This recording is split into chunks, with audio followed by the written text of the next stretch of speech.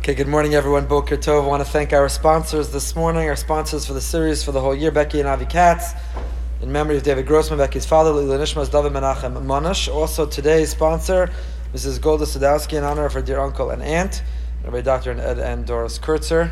Continue to be very grateful to Mrs. Sadowski for her generosity. Thank you. I hope everyone had a chance on the way in or on the way out to stop at the new BRS Cafe, the Coffee Ark. You should know that a portion of anything you buy there, latte, cappuccino, coffee, Danish fruit, goes to support Tomchei Shabbos. So, caffeine for caring. Caffeine goreres mitzvah. Mitzvah goreres, coffee goreres mitzvah. This week we have the privilege of studying Parshas Vayishlach together. And now it's the fateful moment that Yaakov and Esav are going to have the reunion, the attempted reconciliation, to come back together and to figure out where their relationship stands. Vayishlach Yaakov malachim lefanav el Esav achiv artza seir sedei Edom. So Yaakov, before he approaches his brother, before he attempts to reconcile, sends ahead of him malachim. The pasuk describes angels in order to be able to encounter him, in order to be able to find him, in order to be able to see him. What does it mean that he sent angels? The simple understanding is he sent ambassadors, he sent emissaries. If you're going to try diplomacy, you send an advanced team that go and to feel out the situation. Is it ripe for an opportunity for reconciliation? Is there still tension and hostility? The Yaakov sent malachim lefanav, he sent malachim in advance. We've shared in the past, we won't review it right now, but we find throughout Sefer Bereshis this notion of the malachim. Prominently last week's parsha, which we've moved past, but the malachim going up and coming down, when it really should have been the opposite order, coming down and going up. That's one. We see malachim here, Yaakov sends malachim, and we see that Yosef will encounter a malach when he's looking for his brothers, and he encounters a malach who tells him where they are. And in each of these locations and others, Rashi and Ibn Ezra have a consistent machlokus. Are we talking about malachim angels? Malachim mamish, angels? Or are we talking about people who are calling angels? A consistent machlokas throughout. And we've argued in the past that maybe the Ibn Ezra standpoint and a critically important perspective on not only these parshios, but on life, is to realize that angels are not created in heaven. Angels are created where? Right here on earth. And how are angels created right here on earth? By who we are and how we conduct ourselves, by being of service to others. We are here to be angels for other people. We are your guardian angels. We are supposed to protect and take care and express concern and be devoted to one another and to be the angels for one another. And perhaps you can understand that's why in last week's parsha, the malachim go up and come down. They originate where? Here on earth. Even though Rashi's bothered, it's the wrong order. Because maybe if we understand that angels are not supposed to come from up in heaven. But angels, what is an angel? An angel is the ambassador and expression of Hashem in this world. The fulfillment of God's will in this world. That's what an angel is. It's a midah of Hashem in this world. So if we understand, angels are not created in heaven. But we have a mission here on earth to be the angels for one another. So you have that consistent machlokas here also. Yaakov sends angels in advance. Did he have access? Angels, as in angels, I don't know, with big wings and whatever. Those angels, they respond to Yaakov's command. He said, go ahead, go meet my brother, tell me what you find. So again, Rashi says, malachim mamish. But I want to share with you a Hasidic insight. The Tzaddik Rav Meir of Parmishalan says Rashi Pshat means the following. The Mishnah in the 4th chapter of Pirkei Avos says, Ha'osa mitzvah achas, kono lo praklit echad. Person does one mitzvah, there is an angel that is created that corresponds with the mitzvah that you did, which is exactly the theme that we've been talking about. You do a kind deed, you care about someone else, you extend yourself. You came on time to shul, you didn't talk, you had concentration, you daven for people other than yourself. You thought of someone and checked in on them. You did a mitzvah, a chesed. You were honest and had integrity in business. You were kind and courteous at the supermarket. You were careful with kashrus and Shabbos and making brachos. Every mitzvah we do, we form, we mold, we create a new angel here on earth, which means we introduce an energy that reflects the positive thing that we've done. There is physics and there's metaphysics in this world, and we operate in both of those planes simultaneously. And the world of physics is studied and it's documented and it's researched, and we have scientists. But the world of ruchnis, of spirituality, is that world of metaphysics. And just like in the world of physics, every action has a reaction. Just like in the world of physics, we have laws of thermodynamics, and we have entropy, and we have all kinds. That's the extent of my knowledge. I just gave it all to you right there. Maybe I could throw an E equals mc squared. Now you have it all. My whole knowledge of physics. But just like in the world of physics, we observe the universe, and we observe physical realities in it, and phenomenon in it, and we understand a reaction as a reaction in the physical world. So too in the metaphysical world, the world of Ruchnius, every action is a reaction. And so too there are rules and there are formulas. And those who are plugged in and tuned in are able to observe and see the phenomena of the metaphysical universe. The more we identify as physical beings, the less access and contact we have with the metaphysical universe. And the less we feel rooted and defined by the physical world, and the more that we live in and operate according to the rules of the metaphysical universe, then we are members of the metaphysical citizenship and community, and we live and feel and operate in that world. So the Mishnah in Pirkei Avos says every mitzvah that we do, every action is a reaction, just like there are physical realities, there are metaphysical realities. We have created, we've promoted, we've introduced an energy into this world, a positive energy into this world. Ta'usa mitzvah achas. You do one mitzvah and you introduce that energy into this world. So what does it mean? Maybe says the tzaddik of Meir Pishalam that Yaakov sent angels ahead to Esav. It means that Yaakov's mitzvos, his reputation preceded him. And maybe that's what he suggests, the words malachim mamish. Malachim mamish mamish is Rashi Tevos. Malachim mi mitzvos she'asa. The angels of the mitzvos that he did. As Esav is approaching Yaakov, you can picture it in your mind's eye, this reconciliation. It'd make an incredible drama, the story of how it all unfolded. Yitzchak, who was betting on Esav, and Rivka, who was betting on Yaakov. And Yaakov in the last minute proves worthy, and that he's able to operate, and that he's able to be worthy of his father's designation, to designate him to continue the legacy. But then Yaakov has to run for his life, and now it's years later, and they've both built families and amassed fortunes, and they're about to reunite. And you can feel the suspense in the air. But before they do, Yaakov sends ahead. What it means is, we are only as good as our reputation. Tov Shem Mishem and Tov. A good name precedes us. So that's the pshat he's offering. It's not the pshat at all, but it's the drash that he's offering, is that Vayishlach Yaakov malachim lefanav. We always send malachim before us. Everywhere we go. We're moving to a new community, we're going on vacation, we have a new business meeting or opportunity, whatever the case is, wherever we go and whatever we do, we send malachim ahead of us. Those malachim are our actions, our reputation, what we've chosen, who we are, and the behavior that we've shown. Our reputation precedes us. We use that expression in a flattering way, your reputation precedes you. But sometimes it doesn't always have to be flattering. Your reputation precedes you that you are a low-life, miserable, negative, self-centered, narcissistic oisvarf. Your reputation precedes you. All of our reputations precede us, for good and for bad, and that's what he says is the pshat in the word mamish. Rashi, malachim mamish. Mamish means malachim mi mitzvos she'asa. The energy, the sparks that we bring into the world from the choices we've made. Some people are toxic. They bring a negative energy. You walk into a room and you can become contaminated from their negative energy. Everything is a criticism, and everything's wrong, and everything's pessimistic, and everything is hopeless, and everything is negative. And I don't know about you, I'm allergic to such people. I'm allergic. I break out in hives to be in a room or to be around such people. I thrive. I need positive energy. I need the mamish, the malachim in mitzvah she'asa. I need the positive energy of a hope and optimism and a positive spirit and faith in Hashem, and everything's going to be good, and a smile. We introduce energy into the universe, and the energy that we spend our lives introducing, it precedes us where we go. And in Yaakov's case, that was an asset that worked to his advantage, because the energies that he had introduced, these mitzvos, preceded him before he came to his brother Esav. Okay. I've noticed in these last few weeks, we struggle because I have so much to say at the beginning of the parsha, we never get to the middle of the end of the parsha. So we're going to try to correct that today. Try being the most important operable word. So, but there is still so much to say here at the beginning. Im Lavan Garti, we know that Yaakov tells him, the message to Esav is, Kol Amar Avdecha Yaakov. Here's the message. Here's the energy, Esav, I want you to know. Here's the reputation that I want to precede me. Namely, Im Lavan Garti, V'echar Arata. You know where I've been until now? I've been preoccupied. I've been living with Lavan. I've been living with Lavan.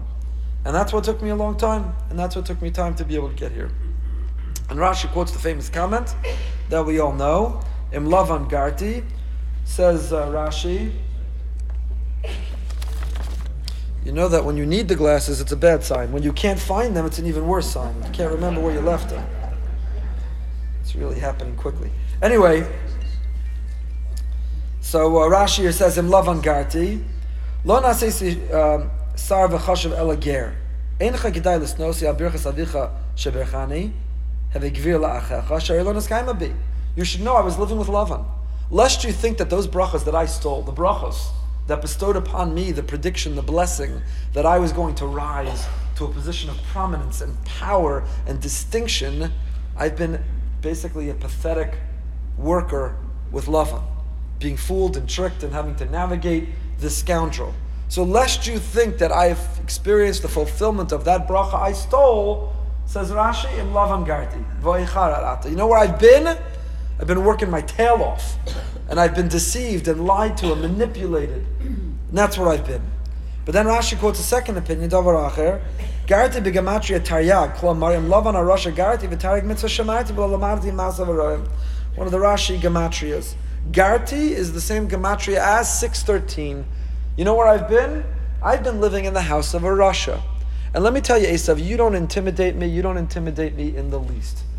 Because you should know where I was living, and you should know who I survived, and you need to know where I escaped. And if Lavan didn't scare me, and if Lavan didn't have an impact on me, and if Lavan didn't cause me to compromise, Esav, bring it on.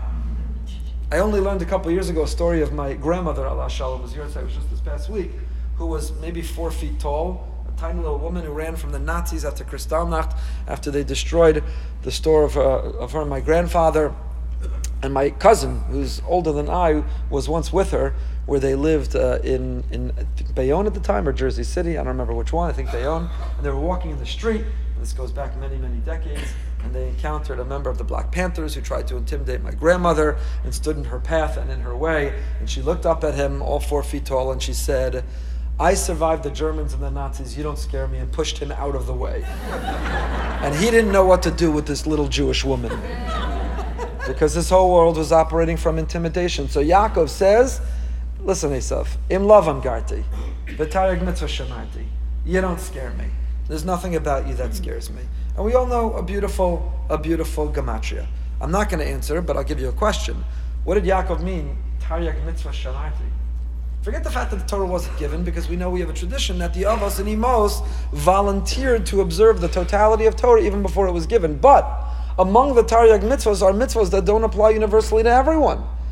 There is no Jew who can keep all 613 mitzvahs, not because they're neglectful of Hashem's mitzvahs, but because you can't be a Kohen, Levi, and Yisrael, a man and a woman, the Kohen Gadol, mitzvahs hatzliyos ba'aretz. There's a lot of mitzvahs that rely on certain variables that you can't be all, and you can't be all simultaneously. So it's a cute gematria, Im Lavan Garti, Garti is Taryag, but Yaakov could not have lived Taryag. He was living outside of Israel. What happened to mitzvahs hatzliyos ba'aretz? The mitzvahs that depend on the land. Why did he represent himself as having lived and observed, even in Lava's home, all Taryag mitzvahs? That is homework and food for you to think about. But I want to bring to your attention a comment of Rabbi Soloveitchik before we move on. Rabbi Soloveitchik points out, he's not the only one, there's many others, Hasidic Tzvarim also point this out, that note the pasuk says Im Lavan Garti, it does not say Im Lavan Yashavti. What's the difference between Garti and Yashavti? Yashavti, I would have thought, would be much more appropriate. In fact, how long was Yaakov with Lavan? For no less than 20 years. 20 years. I'm now in Boca for 20 years. It's a lifetime. It's forever. What would I say? The Boca Gart? Oh yeah, I passed through Boca. People become emeritus for less than 20 years. So you just Garti, that's just passing through? That's Yashavti. I lived, Yashavti, 20 years. You dwelled, you were a citizen, you lived, you were a resident. So why doesn't it say Im Lavan Yashavti? Why does it say Im Lavan Garti? So by Soloveitchik, many others developed the notion that where we are a citizen of is as much our mentality and attitude as it is our geographic location. Whether you are a visitor or a resident, whether you're passing through or you see yourself as permanently there, is as much about our mentality and attitude as it is about what address is on our driver's license. And what's critically important to understand here is that Yaakov was sending this message to Esav, Im Lavan Garti, not Yashavti. Yes, I was there 20 years. But you need to know that while I extracted and took the best of what that world had to offer, I never was permanently entrenched. I was never permanently integrated or assimilated into that world. Garti. It's reminiscent of the language that Avram Avinu uses when he purchases Maras HaMachpelah from Ephron Achiti. He says, and when they say, who are you? What do you want to buy? What are you doing here? How can we help you?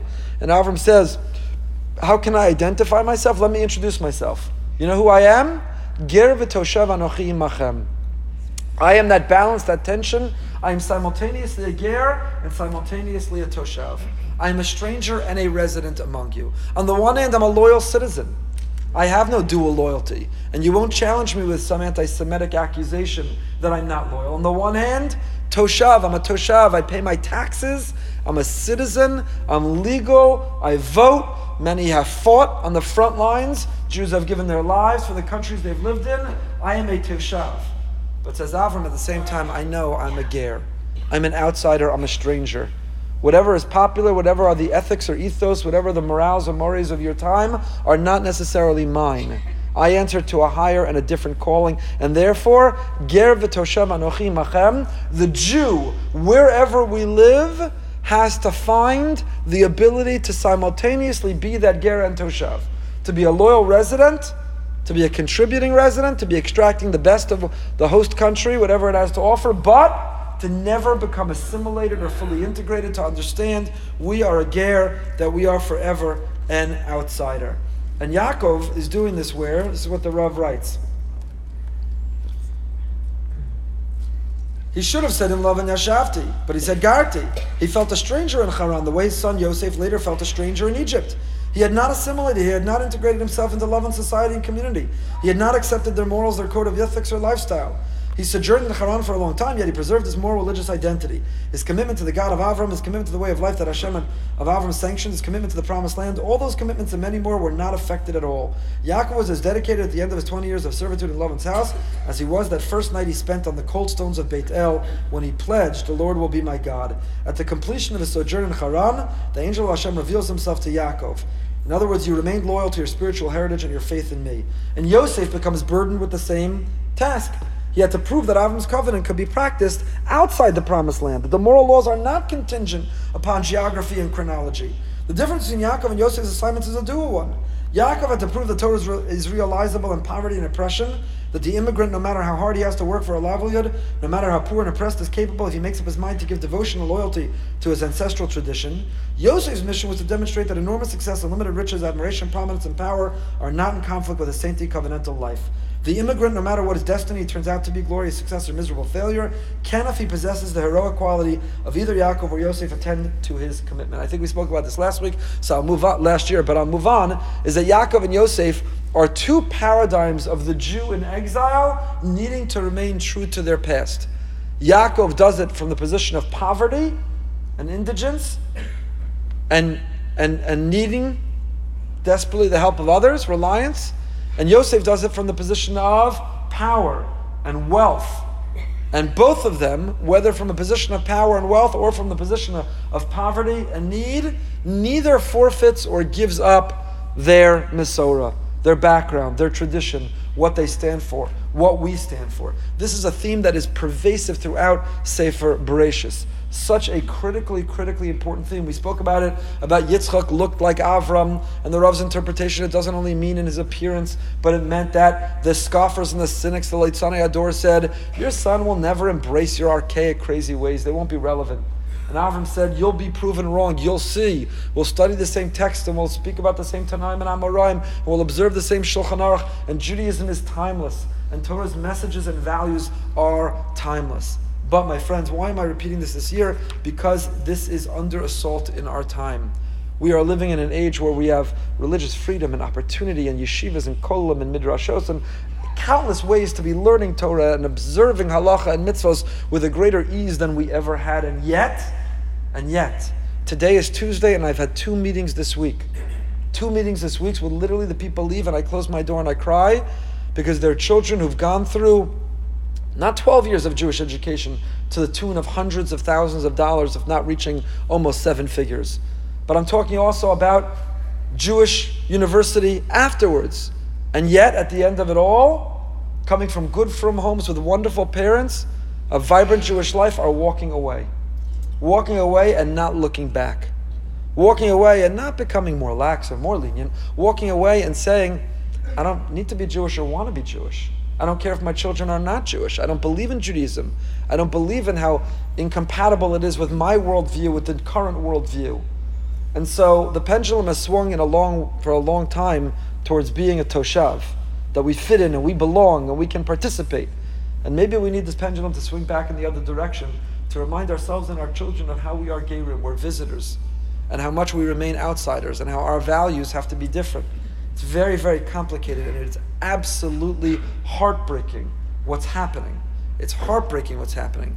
The gates are wide open, and we're living in a world that's inviting anyone who wants to walk through and to forget where they come from and to assimilate and integrate and to drop the ger and just be a toshav, and to not be im lavan garti but im lavan yashavti, and to forget where we come from, and to not care about where we're going. And it is devastatingly sad. It is the crisis of our time. It is the crisis of our time, and I know it's not being entirely neglected, but it's not what we're hearing about.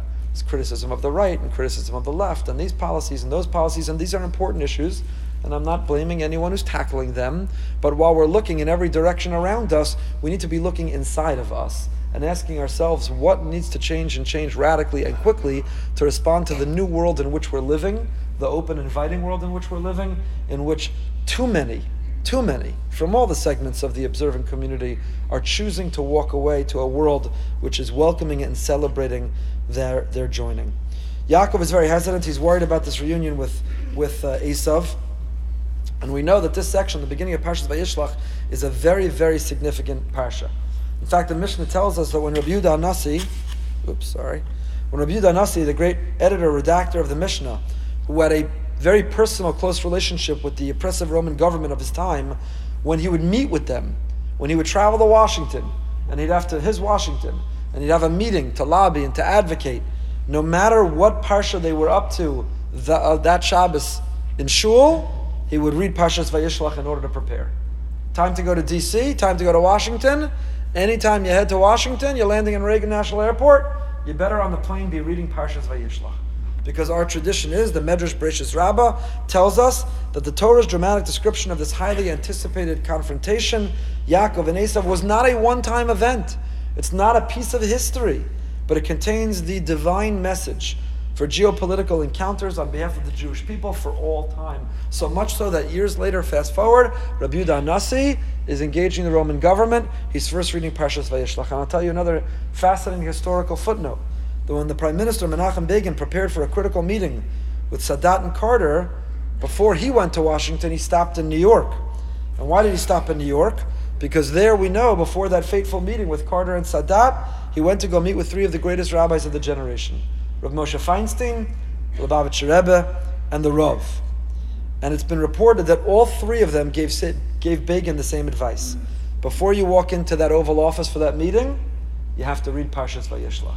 Which is not a surprise. All 3, of course, knew the Medrash, and they understood the significance of the opening of our Parsha to shed light, to inspire, to empower these types of encounters in our time.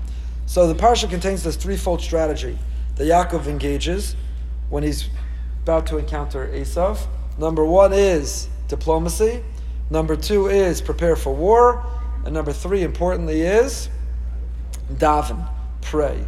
The Sfas Emes has a beautiful comment. He says, this formula is true not only on the geopolitical plane, when there are broad national issues and encounters that need to be navigated, but it's true when we too are meeting our alter ego. In the effort and in the war that we wage against our own Yetzer Hara, we need to employ these same 3 levels or forms of diplomacy. Torah tells us, and the Sfas Emes says, where do you see this? You see this also in Shema. Love Hashem. To love Hashem, you have to defeat the impediments or the obstacles, the temptations that are going to draw us away and distract us from fully loving Hashem and realizing our best version of ourselves and fulfilling His expectations and mission for us. So it says this Sfas Emes, B'chol levavcha, with all your heart, is a reference to avodah shebelev. It means daven, for help. B'chol levavcha, all your heart, ez avodah shebelev zu tefillah. It means, B'chol levavcha, serve Hashem with all your heart, means genuinely, authentically be present when you're davening. Be thinking, daven for help and courage and resolve to do the right thing and be the right person. B'chol nafshecha, with all your soul, means even in battle, even if it costs you your life. Daven to Hashem that you're giving your life, you're willing to sacrifice. Milchama. And b'chol ma'odecha, with all your resources, means diplomacy, giving a gift. Give what's necessary to refine your inclination in order to be able to do the good in our lives. When Yaakov prepares to meet Esav, he's very worried about his brother's duplicity. Hatzileni na miyad achi miyad Esav. The pasuk says, Yaakov says, Hashem, save me from my brother, save me from Esav. Did Yaakov think that Hashem forgot who his brother was? Save me from my brother, save me from Esav. It's repetitive, it's redundant. Why does he say it in that way? Commentators are bothered. So the Beis HaLevi suggests that Yaakov knew that his brother could put on many faces, display multiple personalities. So he said to the Ribono Shel Olam, he said, Almighty, help me, strengthen me, give me the resolve, and enable me to overcome whichever version of my brother I will meet. Esav could be Achi, and Esav could be Esav. Esav Achi means he'll present himself as my brother. He'll invite me to assimilate in with him, to join him, to be just like him. He'll love me with open arms, and that's an enormous threat to me and my family.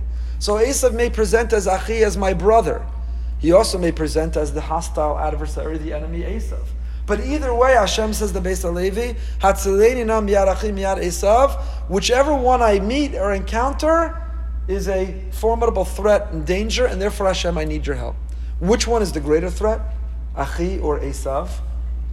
Achi is even more of a threat. Why? When you fight your adversary, you know where you stand. You know who you're confronting. You know what needs to be done. But what is particularly pernicious is when your enemy presents himself or herself as your friend. Then your guard is let down. Then you're vulnerable. Then they could do the most damage.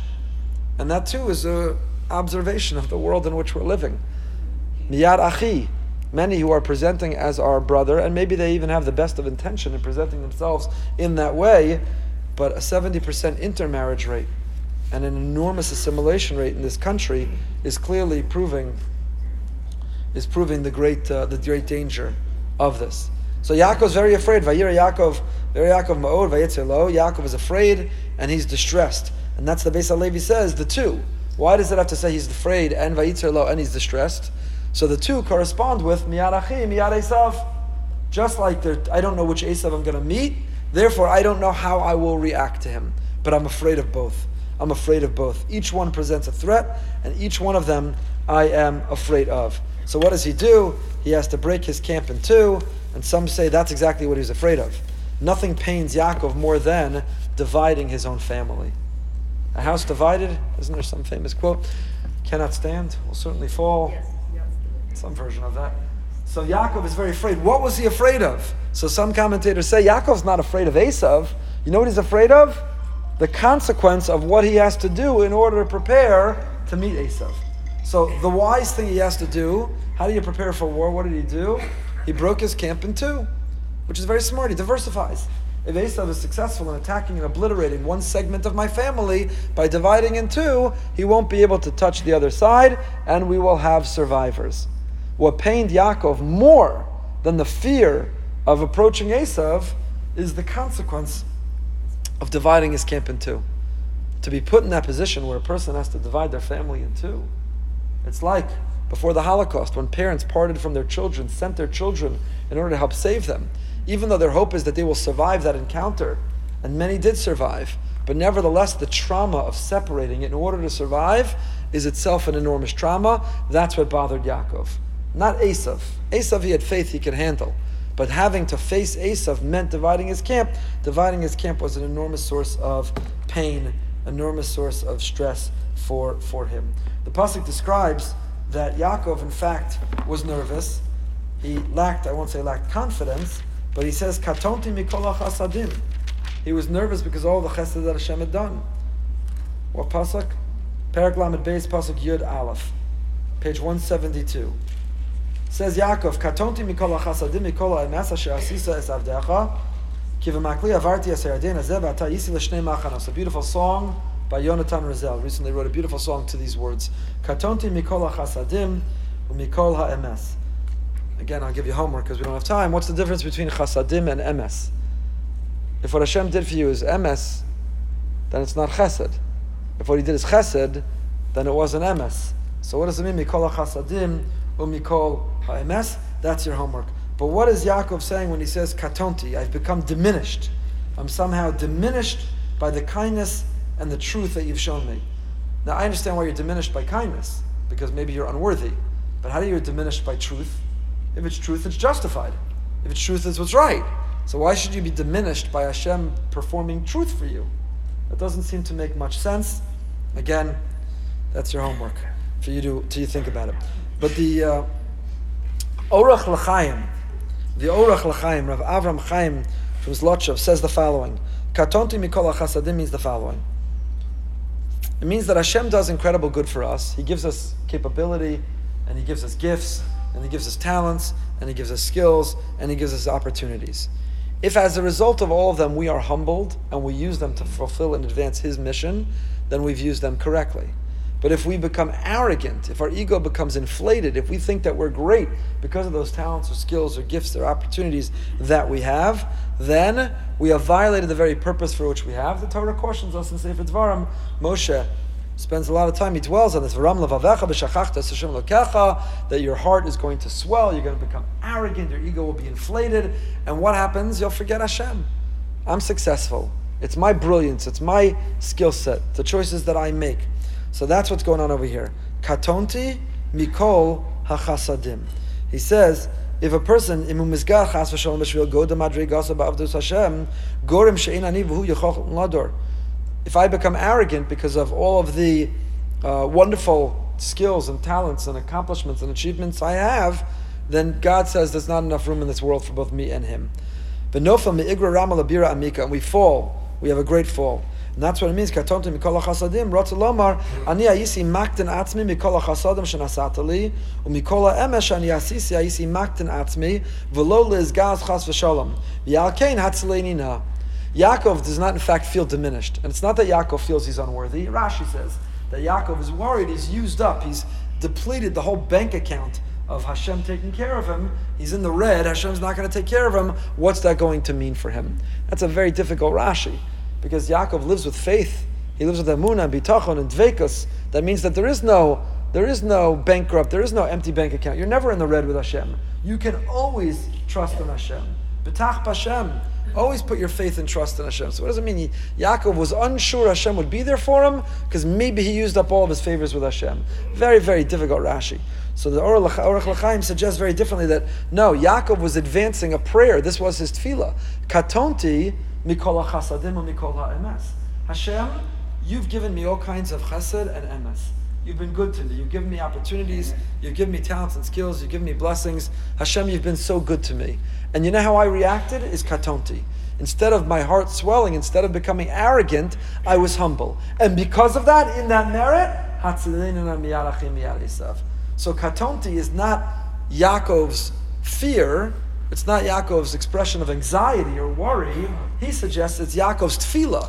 That katonti mikol hachasadim u'mikol ha'emes, because I reacted correctly. My response to the blessings you've given me is not to think I'm greater than I was, but to think less of myself. And because of that, hatzileni, in that merit, please save me. Please save me. Perek Lamed Beis pasuk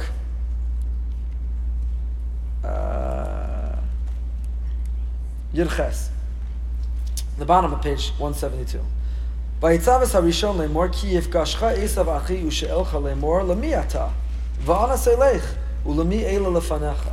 When you encounter my brother Esav, and he will ask you these three questions. What are the three questions he's going to ask?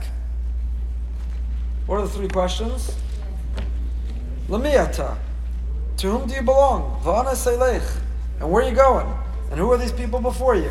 What are these three questions? What are these three questions? So,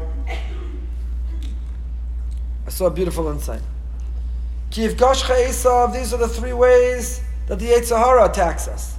It says, Ki yifgashcha Esav, when the Yetzer Hara comes upon you, and you really want to share that juicy Lashon Hara. You want to look at or watch the thing you shouldn't be looking. You want to cut the corners in business you shouldn't be cutting.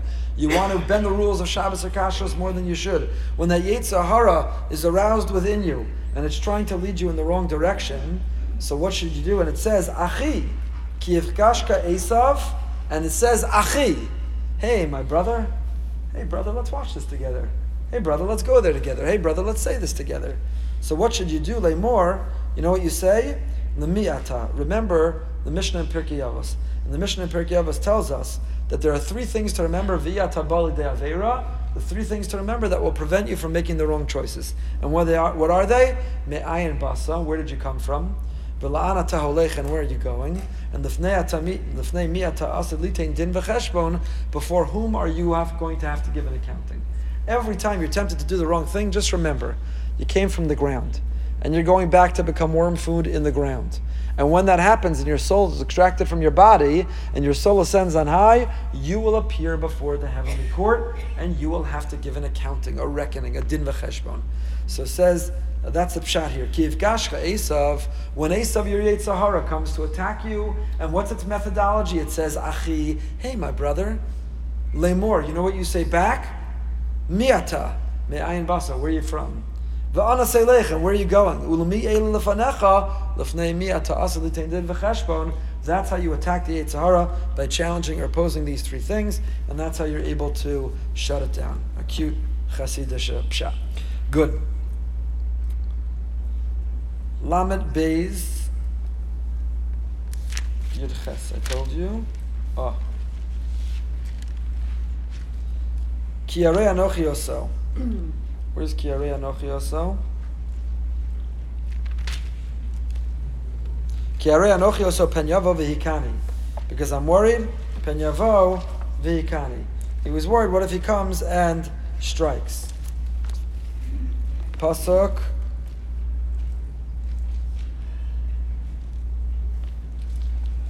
Yeah, Pasuk Yud Beis.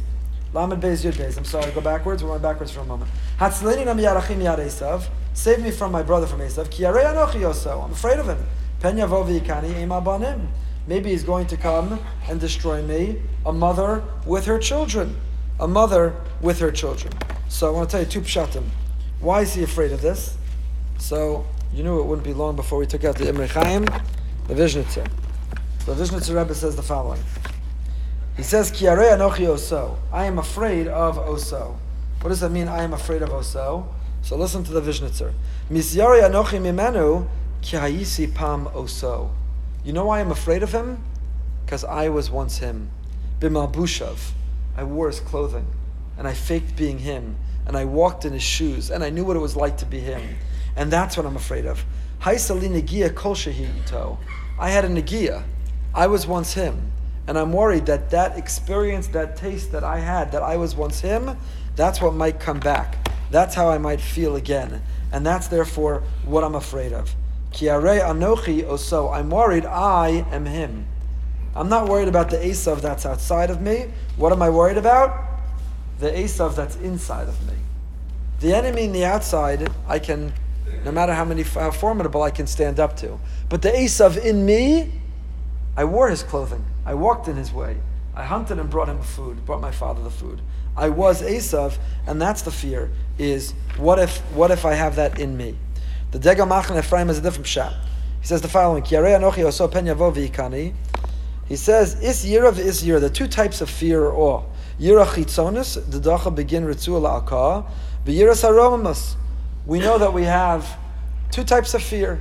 There's fear of heights and fear of public speaking, and there's fear of the dark, and there's fear of flying, and there's fear, all the fears and anxieties that exist in the world. And then there's yiras haromamus. Yiras haromamus is an awe and a reverence. God is so great. God is so distant, so all-capable, so omnipotent, so infinite. If a person merits to get to the level of living with an awe and a fear and a mindfulness that there's a God and He's all powerful and all controlling and holds us accountable, then you're not going to be afraid of flying or darkness or public speaking, or you have no need to have anxiety of anything. If you realize that we defer to Hashem, that He's in charge and He's in control and He runs our lives. We speak about this every morning, Wednesday morning at the Amunah Shir at 8:45. Every Wednesday morning, Amunah. If we live with Amunah of a Yiras HaRomamus, there's HaKadosh Baruch Hu when He's in my life, and I was meant to be stuck at this red light, and I was meant for this flight to be delayed, and I was meant for that shidduch not to work out, and I have nothing to fear in the world, because by definition, everything that happens was meant to happen, and everything is happening the way it was supposed to happen. So I have nothing to fear, because if I get up to speak and I flop, and I fail on my face, that was what was meant for me. And I will have the courage and the strength to be able to endure and persevere. And whatever will happen, I have nothing to be afraid of. If a person has anxiety or fear, then the Chazon Ish writes this explicitly. Chazon Ish in his Amunah Bitachon writes explicitly, he says, living with fear, being nervous and anxious, again, not diagnosed anxiety, which needs legitimate treatment. I'm not talking about somebody who has a diagnosed disorder of anxiety or mental health challenge of anxiety. I'm talking about just everybody else who has anxiety. Chazon Ish says living with anxiety is an act of kfira. You are in denial of Hashem. Because if you're panicking and you're freaking out and you're sweating and your heart is racing and you're nervous of what will be and what will happen, how's it going to work out, and I don't know, and I'm just so nervous and I can't take it and I can't sleep and I can't anything, Hashem says, hello, over here. I mean, imagine you tell your spouse, or you tell your parent, or you tell your friend, or you tell your child, you got nothing to worry about, come with me, I got your back, I got it covered, it's all good. And then they say, I just can't sleep and I'm just so nervous, I just don't know what's going to be. I say, hello, hi, do you not trust me? I just told you this. So one of two things. Either you don't believe I can do it, and that's why you're nervous, because you don't trust in me. You don't believe me. So Kadosh Baruch Hu says, do you not believe me? Because if you believe me, then stop panicking. Because everything by definition is going to work out. So we can replace, this is the story of Rabbi Soloveitchik, who 1 year before the Yom Noraim, a prominent psychiatrist said to him, why are we davening for fear? Fear is debilitating. We should overcome all of our fears. So why are we saying, Uvachein tein pachtecha, and Yom Noraim, Hashem tein pachtecha, give us greater fear? And the Rav said, no, you don't understand. That's not the fear. There's one major fear that can eliminate all smaller fears. The more a person works on Yiras Shamayim, the less they will have fear of all the little things in life. You can replace all the little fears by working on the one big fear. And he explained the tefillah, V'chein tein pachtecha. So the psychiatrist, the psychologist, you're getting paid to try to heal all the little fears. But really the bigger way to heal all the little fears is to work on the one big fear. And that's what Degel Machan Ephraim is saying over here as well. That's what Yaakov Avinu says. Ki yarei anochi yoso. I'm afraid. And because I'm afraid and I have some anxiety, now pen yavo v'hikani. Because I have fear, it can hit me. If I didn't have fear of him, nothing could hurt me. Because Hashem, I have you. But if I have the little fear, then the little fear, taka, can make me crazy, can make me anxious, can make me neurotic. It can really rob me of my happiness. So because ki yarei anochi, therefore pen yavo v'hikani. But if it weren't a yarei anochi, if we were able to overcome our smaller fears with the one bigger fear of the presence of Hashem, then it couldn't have an impact on us. What happens? Yaakov goes back the night before. He left the pachim ketanim. He left these small jugs, and he went back to go retrieve them. He went back to go take them. Why did he go back to go take them? And then he finds himself alone. Vayivasar Yaakov levado. And that whole night he's wrestling with the angel, and it's a bizarre story. We're not going to talk about it. We've covered it in the past. The end says, Yaakov, what's your name? Yaakov says, what's your name? He says, my name is Lama Zeh Tishal Shmi. My name is, why are you asking me my name? It's a very bizarre conversation. Yaakov seems satisfied with that answer. They go on their way. What were they wrestling about? The Torah never tells us what they were wrestling about. Why was Yaakov alone? The Torah never tells us why he's alone, but he's left alone by his children. Is being alone a good thing? Is being alone a bad thing? And how do we commemorate this experience of Yaakov being injured and limping away? We don't need to get anasha, which itself is another bizarre thing. These are all questions for you. A lot of homework. Since when do Jews commemorate? If you ask anybody, why do we not need to get anasha? You say, Yaakov wrestled with the angel of Esav and he won, triumphed. And how we commemorate it? Not with a brisket, and not with a round challah dipped in honey, and not with sufganiyot, and not with latkes, and not with matzah and maror. We commemorate it by not. It's the only Jewish holiday we commemorate a victory by not eating. It makes no sense. Since when do we commemorate something good by not eating? We commemorate good things with eating. From the looks of things, there are a lot of good things happening going on. Baruch Hashem. So we commemorate by eating, not by not eating. So how does it make sense that the way we commemorate this story of Yaakov triumphing is we don't eat? All good questions for you that we're not going to answer. But the Chassam Sofer is bothered.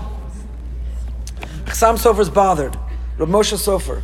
He says, Chazal say, Nishtari Allah Pacham Ketanim, that Yaakov had left. We always read this parsha right around, usually the Shabbos before Chanukah, because the Pacham Ketanim are another biblical allusion or hint to the story of Chanukah, the Pach Shemen.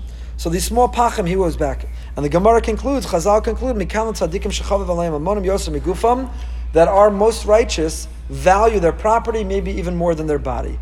Shein Poshtin Yedeim Begazel. Because they never ever would be caught coming close to stealing. Coming close to stealing. So what in the world does that mean, says the Chassam Sofer? I would think that the more righteous you are, the less you care about material things. So you left some Pachim Ketanim. Boy, you're going to leave your family to go retrieve them? You're so stingy? You're so cheap? You're so focused on your material things that you have to go back to retrieve them? Move on. Let it go. Let it go. You could have been up all night learning Torah. Bittul Torah to go back and get those things. You could have been up all night playing Scrabble with your family. You know, leave your family to go get those things. What's pshat? That the more righteous you are, the more you value these things. And why do you value these things? Because the more righteous would never, ever steal. What does stealing have to do with forfeiting your own property that you leave behind? So this is what the Chassam Sofer says, I think brilliantly. The Gemara says in Brachas Lamed Hey, Ananim and Olam Hazeh B'lo Bracha Gozel HaKadosh Baruch Hu Knesses Yisrael, that a person who enjoys the pleasure of this world without making a bracha has stolen from God and fellow man. The reason we make a bracha before we eat food is I don't walk out of Publix without paying, and I don't enjoy food without paying the Almighty for the food that He has granted me in this world. So says the Chassam Sofer, the more righteous you are, the more you realize that any property you have, it's for a holy reason and a holy purpose. Whatever you own is a vehicle and vessel for holiness. And therefore, to neglect it, or to forfeit it, or to unnecessarily forget it, or throw it away, is to steal from the Almighty. He enabled that to come into your possession and to be in your hands because it's meant to be used in a holy way. Sometimes it's hard to figure out what that holy way is. Certain technologies, it's hard to figure out what that holy way is. But with everything you own and everything that's come into our possession, we own it not for kol hanenem and olam hazeh b'lo bracha. You can't get the hana from it, personal benefit and pleasure from it. Below bracha means, but you're not directing it towards that metaphysical reality we spoke about. That you're not creating those sparks and holy energy in this world that we talked about. So whatever you own, you should think about what you own. Your car, your house, your clothing, your possessions, whatever it is you own, it came into your possession from Hashem, not by accident, and not by randomness or by chance, but it came into our possession because it's meant to be an instrument or a vehicle to advance Hashem's agenda in this world. It is an instrument or a vessel for holiness. And to neglect it, and to not use it for that very purpose, to allow it to spoil or rot or break, to throw it out when it's fine and in good shape, to forget it and leave it behind, is to steal from Hashem. It's to steal, notice the language, is not only from Hashem, goes to HaKadosh Baruch Hu Knesses Yisrael. You're stealing from Hashem and from the world around you, for whom you could be using that instrument to do good and to be good. And so that's why Yaakov Avinu went back for it. It's not that the more righteous you are, the more ascetic you are, the more transcendent you are over those material possessions, the less you care about things. The more righteous you are, the more you care about every penny and every dollar and every item, because it can be embraced and used and transformed to achieve holy things and to pursue and advance the agenda of holiness. So finally we have the encounter. I told you all those questions, you're going to have to answer them. Finally we have the encounter. After the wrestling match, Yaakov walks away. I'll tell you something else amazing about Yaakov walking away. A beautiful, beautiful pshat I saw from the Imrei Noam, the Jikover. Pasuk says in Perek Lamed Gimel, Pasuk Lamed Beis. Lamed Gimel, Lamed Beis. I'm supposed to tell you in the art scroll page. Lamed Gimel. No, that's not a pasuk. I'm sorry. Vayizrach lo Hashemesh. I had the wrong pasuk. They finish wrestling, and Yaakov limps away. It's Perek Lamed Beis. Vayizrach lo Hashemesh kasher avaras Penuel v'hutzo Leah al Yerecho. So Yaakov names the place where they wrestled. Ki reisi Elokim panim apanim atinat sil nafshi. I saw God face to face, and I was spared. Vayizrach lo Hashemesh. And the sun rises. What should it say? What word there is superfluous? What word there is extra? Lo. And the sun rose for him. Did nobody else notice or benefit from the sun being in the sky? It should have said Vayizrach Hashemesh. What do you mean lo? What do you mean Vayizrach lo Hashemesh? The sun rose for him. So there's many interpretations of Vayizrach lo, for him. One interpretation is Bishvili Nivra Olam. A person should look around at the natural order and the magnificence of the world and say, it's for me. That sun is in the sky and there's billions on the globe who are benefiting from it, but you know what? It's there just for me. Bishvili Nivra Olam. God would have gone to the effort of creating the sun just for my benefit, even if there were no one else in the world. Adam Nivra Yechidi, Bishvili Nivra Olam. The world is created just for me. Vayizrach lo Hashemesh. That sun rose for Yaakov. It did its duty for Yaakov.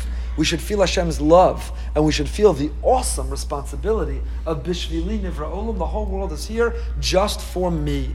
And my next decision, and my next behavior, and my next act, the entire world is all for me. Now that's got to be offset and balanced by Anochi Afar Ve'efer. Right? The one pocket I carry around, the little petek, I carry a little note that says Bishvili Nivra Olam, the whole world's for me. And the other pocket, you carry the note that says Anochi Afar Ve'efer, I'm a gornished, I'm the dust of the earth, I'm nothing. And you got to know when to pull which petek out of which pocket. Sometimes you feel low to the ground, and you got to remember Bishvili Nivra Olam. And other times you're flying high, and you think the whole world's here for me. I'm the center of the universe. Anochi Afar Ve'efer. You too will be warm food at the end of the day. So Vayizrach lo Hashemesh, some say lo means that we need to live our lives and say, lo, Hashem created all this, it's for me. It's for me. Have you ever been outside when there's a dark sky and you've really seen the stars and you look up and there are billions of stars? You understand the number, the magnitude? It's mind-boggling. In Siddur Snippets, we're going to get up to it tonight or tomorrow night. Monem Espar La Kochavim L'chulim Shemos Yikra. We're up to the second Hallelujah in Siddur Snippets. If you don't subscribe, this doesn't cost you anything. Everything else we sell, you cost you something. Groved cards, Tomchei Shabbat, it's free. Siddur Snippets, absolutely free. So we're up to the second Hallelujah, and that Monem Espar La God counts the stars. You can't count the stars. Several summers ago, I was in Montana. I had the privilege of speaking on a great trip of rustic elegance. This summer we'll be in Yellowstone, Jackson Hole. So late at night, 1 a.m., Yitzi Kesak, my dear friend, a member here at BRS who runs the trip, who knows nature like no one I know, says, wait up till the middle of the night. I promise it'll be worth it. Takes a few of us in his car, and we drive back up into Glacier National Park. Windy roads, not lit up because it's at night. The park might have technically even been closed. I hope that they're not listening from Glacier National Park right now. And we drive to the top, and we lie down on the ground next to the car, and we look up, and I've never seen anything like this in my life. I tried as hard as I could to get a picture of it. It's impossible to take a picture of it. And I want you to know there's a blessing of that, because some things are meant to just be experienced and not to be distracted by the effort to try to take a picture so other people can see. I've never seen billions of stars. I've never seen anything in my life. There's no artificial light where you are on the top of Glacier National Park in Montana. And when you see that sky, you've never seen anything like it. So I'm looking, I can't even begin to count 1 inch of the stars that I'm seeing, but Monem Espar La Kochavim, God knows exactly the count, and each one has its own name. Hashem has a personal relationship with each and with every star. So Vayizrach lo Hashemesh, lying there, you're supposed to look up and say, that star was created for me, that one's for me, that one's for me, that one's for me. All those billions of stars and the billions of galaxies and the whole universe, which is beyond our comprehension and beyond our access and beyond our study, it's all there just for me. Vayizrach lo Hashemesh, it was all for Yaakov. Others interpret Vayizrach lo Hashemesh means that just like when the sun set, the introduction of the wrestling match is that the Kibo Hashemesh, the sun had set. The sun set, and now Vayizrach lo Hashemesh, the sun rises. The sun rises. The Shem Yishmuel is a very beautiful lashon. The Sachat Shavu Rebbe, the same Shem Yishmuel, Shmuel Bornstein, 1855 to 1926. We studied Sachat and the people of the book. We went through the history of the Sheni Shmuel, Sachat Rebbe. So he writes here, Vatika Kaf Yerach Yaakov. Yaakov walked away limping. This is a hint to the future. There'll be a time that Jews are going through pogroms and expulsions, an inquisition, and a crusades and a Holocaust. We're going to limp away. We're going to limp away injured. We're going to limp away with loss and casualty. We need to know that even if we walk away, we're walking away. Even if we're limping away, we're walking away. And no matter what history, no matter what destiny throws our way, no matter what our enemies try, and they have been successful, and they will be successful, and that's a scary thought. But we need to have the confidence and the knowledge, and the Shemi Shmuel says that is the essence of this story. Yaakov wrestling with the Esav, the Sarah Shel Esav, is to tell us that sometimes we will walk away, limping, but we will walk away.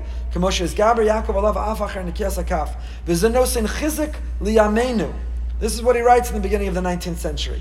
This gives us chizuk in our time. That the world is chaotic for the Jews, spiritually and physically. We're threatened spiritually, assimilation, intermarriage, and we're threatened physically, the rise of anti-Semitism and a possible wars and unsafe for Jews in the world. Don't give up hope. Don't despair, says the Sachat Shavar. The story of Yaakov should inspire and motivate us to remember that what? We will walk away, we will triumph, we will endure, we will persevere, even if it's with a limp. Even if it's a limp. What the last generation survived and what today we see, thank God, enormous families born from the few who survived, who limped away, but who yet we are not only walking, in many ways we are running. But I'll tell you one last thing, even though I had 4,000 more things to tell you. Oh, there were so many more things to tell you. Vayizrach lo Hashemesh, the Jikka verse says in Nifl Pshat. He says, Vayizrach lo Hashemesh. If you look at the pasuk, what was the pasuk? Vayizrach lo Hashemesh, the sun, kasher avaras Penuel, v'hu tzolea al yerecho. So the sun rises for him, and he was limping on his hip. He says, when the sun rose, he was able to see his injury. And 95% of healing is seeing your injury. And that's why it's Vayizrach lo Hashemesh. How did the sun rise for him? When he knew what was wrong. When you don't know anything's wrong, that's when you're at your greatest risk. When the kid complains they don't feel well, and they constantly don't feel well, and you go to the doctor says everything looks fine. And a week later they still don't feel well, it's a virus, everything's fine. And by the third week they say, turns out it's an ear infection. You say, Baruch Hashem! Because now I can give an antibiotic, I know what was wrong, it can be treated, and that's the best news I heard all day. That's when they say, I don't know what's wrong. That's the worst news. Virus. Virus is the worst news. Worst news. Virus translates loosely to, we have no idea what this is, and we have no idea how to make it better, and good luck to you. That's what virus loosely translates to. With all apologies to my doctor friends. So when they say ear infection, it's the best news. Strep, Baruch Hashem, strep throat. When you know what's wrong, you can treat it and make it better. It says the Jikavar Vayizrach lo Hashemesh. And now, because he shone the light, because he can see what's wrong, now it can be healed, now it can be treated. We're worse off and we're most in danger when we don't even know what is wrong. I didn't touch 80% of what I wanted to tell you. But Baruch Hashem, we'll read Parshas Vayishlach next year, Mir Hashem, in good health together. Have a great, great day.